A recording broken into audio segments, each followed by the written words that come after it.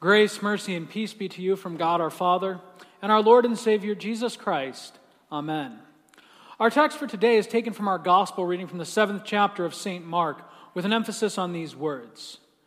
Jesus said to the woman, "Let the children be fed first, for it is not right to take the children's bread and throw it to the dogs."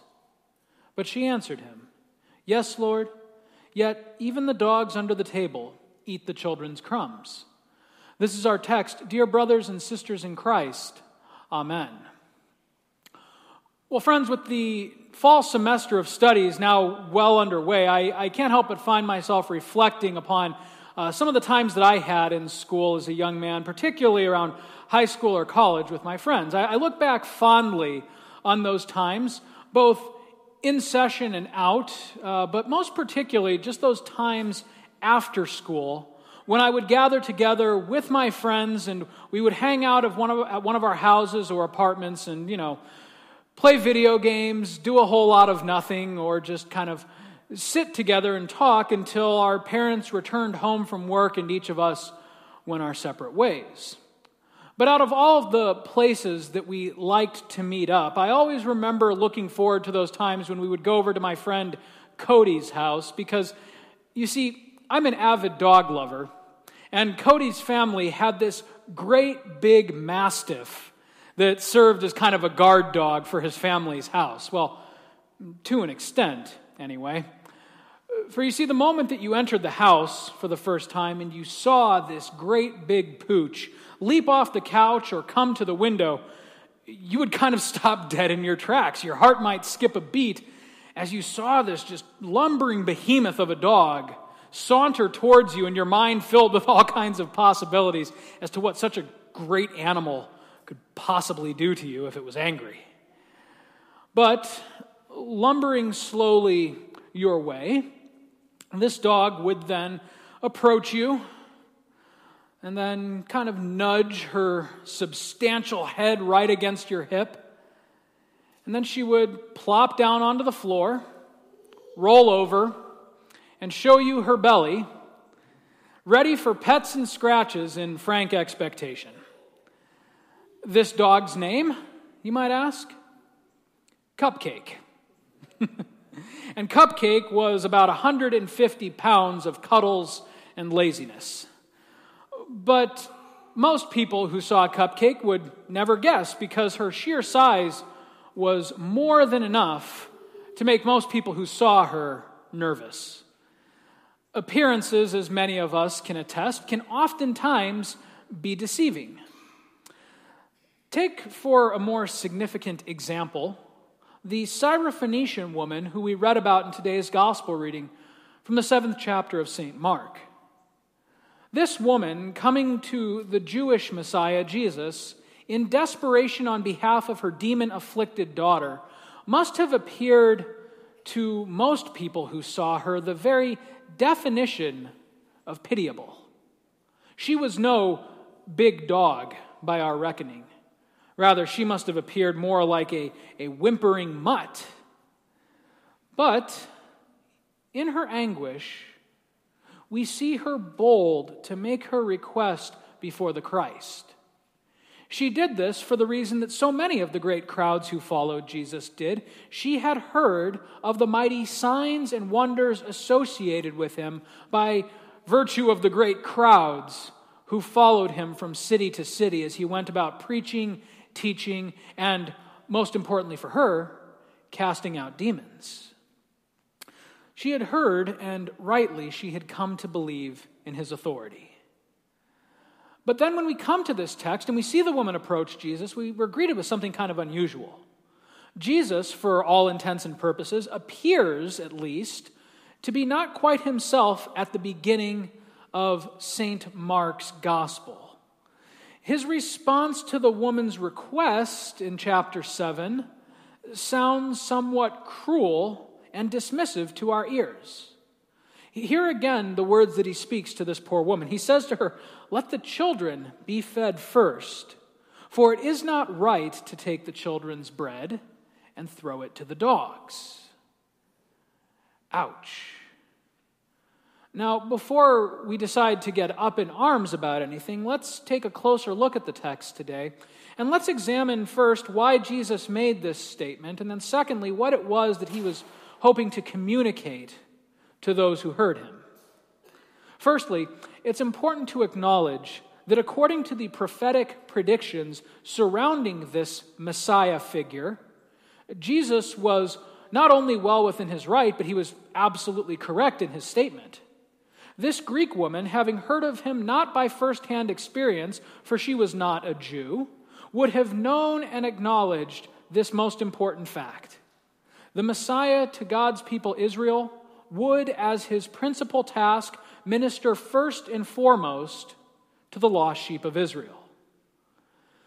To call this woman, and then by extension all Gentiles, a dog, Jesus was highlighting the difference between what it meant to live as a child of God's covenant versus what it meant for the rest of the created order.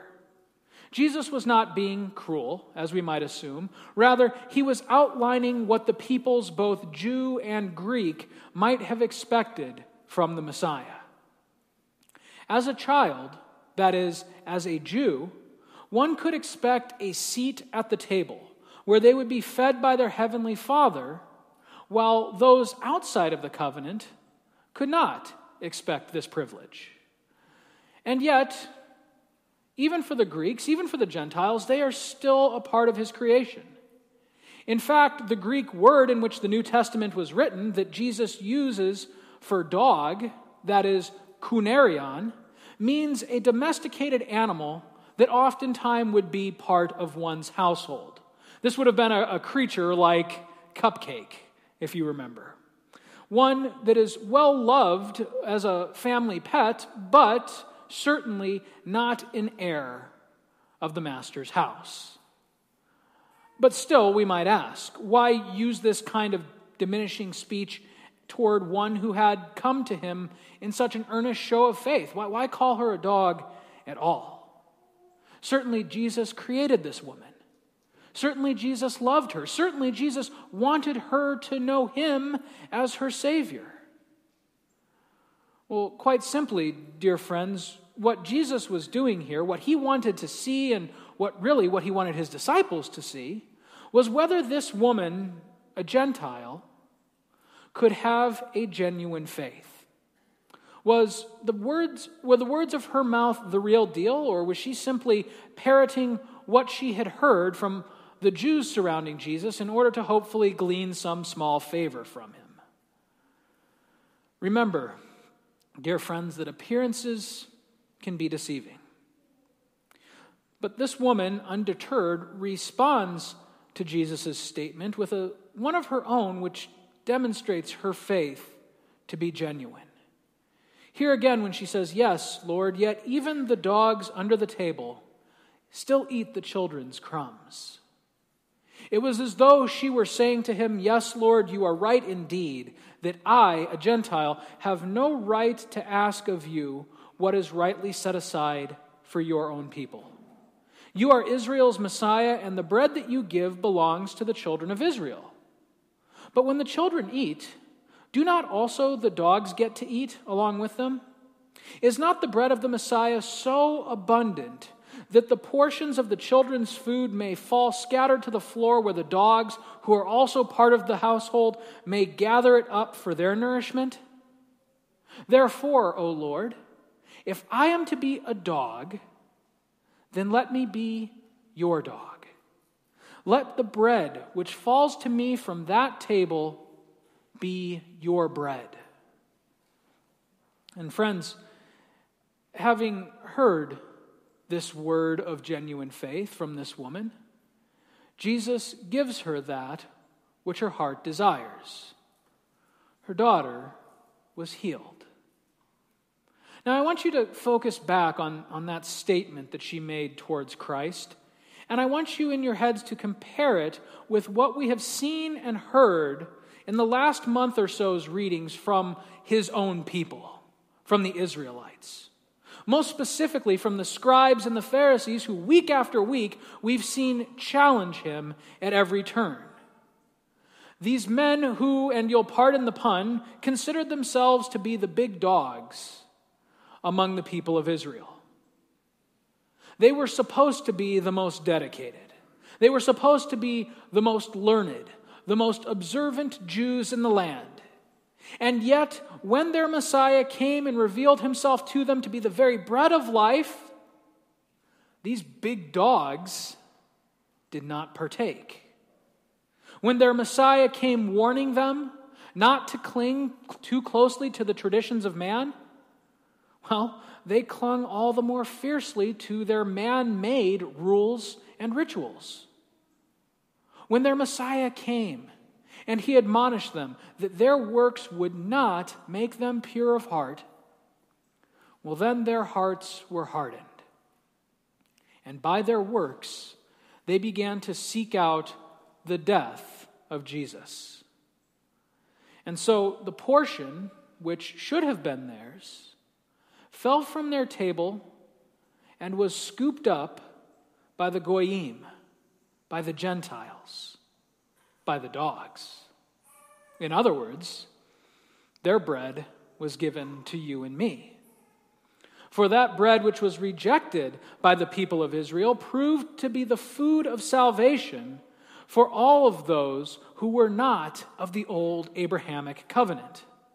We who were once dead in our trespasses have been made partakers of the very bread of life by Jesus' sacrifice for us on Calvary's cross. And so, dear brothers and sisters, you and I are no longer considered outsiders or aliens.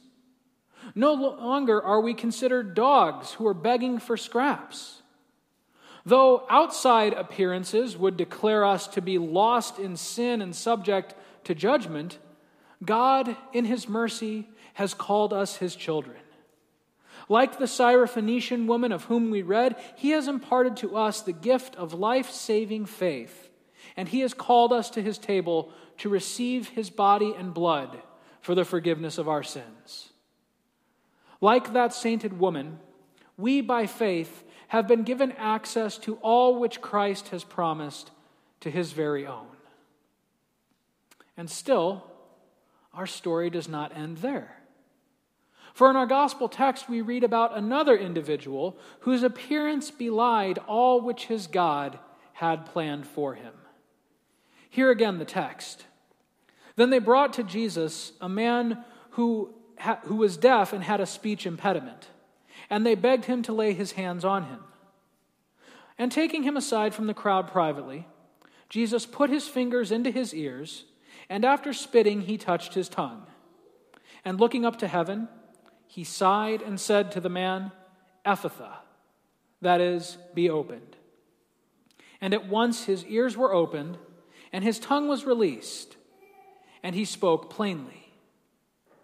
This man heard the words of his Savior, and his ears were open, and his tongue was loosed.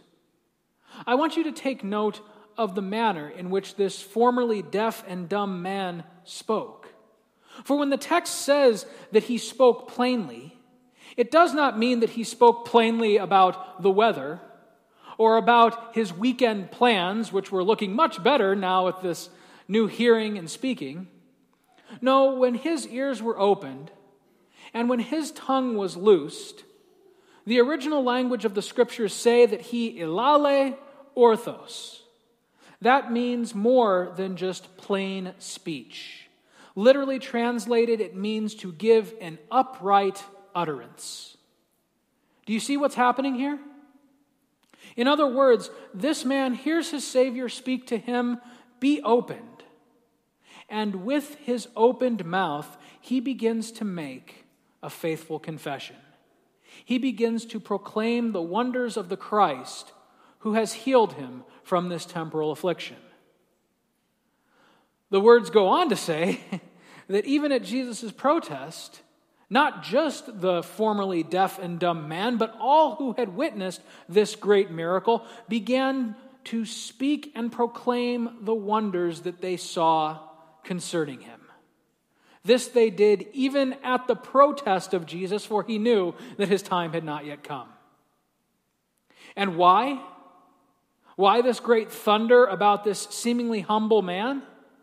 Why all of this sudden proclamation where there had been none before? Because, dear friends, this is what our God does. He constantly defies our expectations, and he is always shattering the illusion of those deceptive and misleading appearances. He takes the outsider, us, and he invites them to feast at his table. He takes those ears which are unable to hear the gospel, and he opens them to receive the news of his salvation. He takes the tongue which is unable to articulate this saving faith, and he places on it his word of grace. Likewise, we read how he takes the mighty and the rich and the worldly wise, and he makes them lowly. He confounds them before the mercy seat of the Christ. And then the Christ himself, who came down from his heavenly throne and who took on poverty, meekness, and humility. He became, by all appearances, like us in every way, and yet those appearances deceived. For in this humble frame was still housed the fullness of the Godhead. The Apostle Paul wrote to the Philippians that he, being found in human form, humbled himself by becoming obedient to the point of death, even death on a cross. Therefore God has highly exalted him and bestowed on him the name that is above every name, so that at the name of Jesus every knee should bow in heaven and on earth and under the earth, and every tongue confess that Jesus Christ is Lord, to the glory of God the Father. Jesus, who appeared to us in meekness and humility, who suffered as we suffered, and who took on the seeming defeat of a humiliating death upon a cross, this Jesus, by this act, has won for us the ultimate victory. Oh, how appearances deceive. For this humble servant, this man underestimated and rejected by his own people, betrayed and crucified by those he came to save, this man is every inch Israel's Messiah. More than that, he is the Savior of all our human race.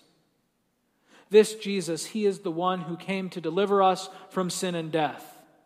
He is the big dog against whom the old evil foe dare not trespass. Be not misled, dear brothers and sisters, as the scribes and the Pharisees were, by the humble means in which he comes to you this day in his house. In humble bread and wine, in ordinary water, in the spoken word. For by these common means, Jesus offers you that portion which is reserved for his own dear children, that true food which satisfies us unto life everlasting.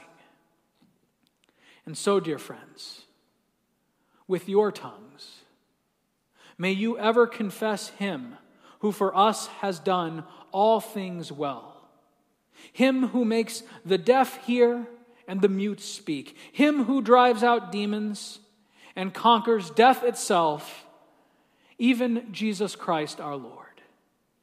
In his most mighty name, amen. May the peace of God, which far surpasses all understanding, guard and keep your hearts and minds in this same Christ Jesus unto life everlasting. Amen.